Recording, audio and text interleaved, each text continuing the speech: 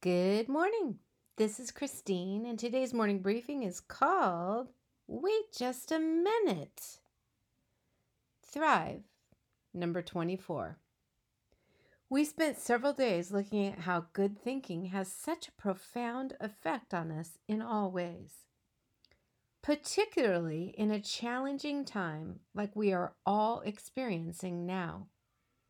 We looked at how taking every thought captive is doable when we replace our errant thinking with truth. And then, borrowing the image of the Roman soldier, we looked at putting on the armor of God to stand and fight that which would take us down. The thought came to me as I was in my garden doing some tidying up. But listen, nature often preaches to me. It will preach to you too if you look, if you listen. I'm a big fan of colorful flowering vines. However, though I can't wait for them to flourish, suddenly, without my noticing, the pretty little suckers have virtually taken over. Scripture speaks of this springtime phenomenon. The flowers have already appeared in the land. The time has arrived for pruning the vines. It's out of Song of Solomon. Pruning the vines is necessary in order for the whole garden to thrive, not just the vines. Friends, that is a lot like our lives. We've got to clear away that which entangles, something or another that may seem harmless, but over time is not. A behavior, habit, or person may become a nuisance or something that keeps us from thriving. Got any vines wrapped about you? Honestly, I know that this COVID-19 time, especially the isolation piece of it, has caused some of my friends to develop habits and patterns that just may have become entangling vines. Every once in a while, I pull out the Living Bible from my youth, the old green one. Check out Hebrews chapter 12.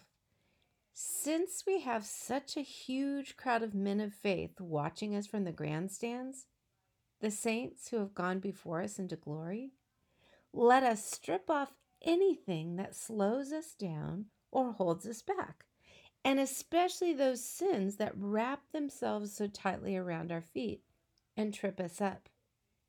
Dang, that sounds like vines.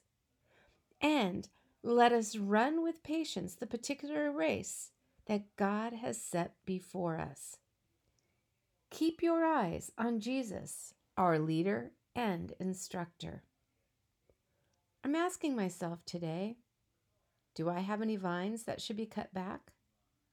Any habits or people that need to be pulled off so I can be free? Any things that slow me down or hold me back from being the person God purposes for me to be?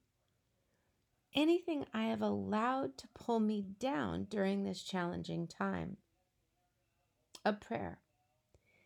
Dear Father, would you please reveal to me anything I have allowed to take hold that is not beneficial?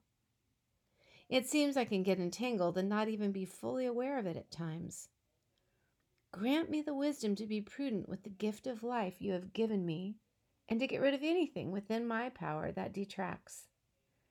Thank you for the gift of nature and all we can learn by paying close attention to her. Thank you most of all for loving me, no matter what. In Jesus' name, amen.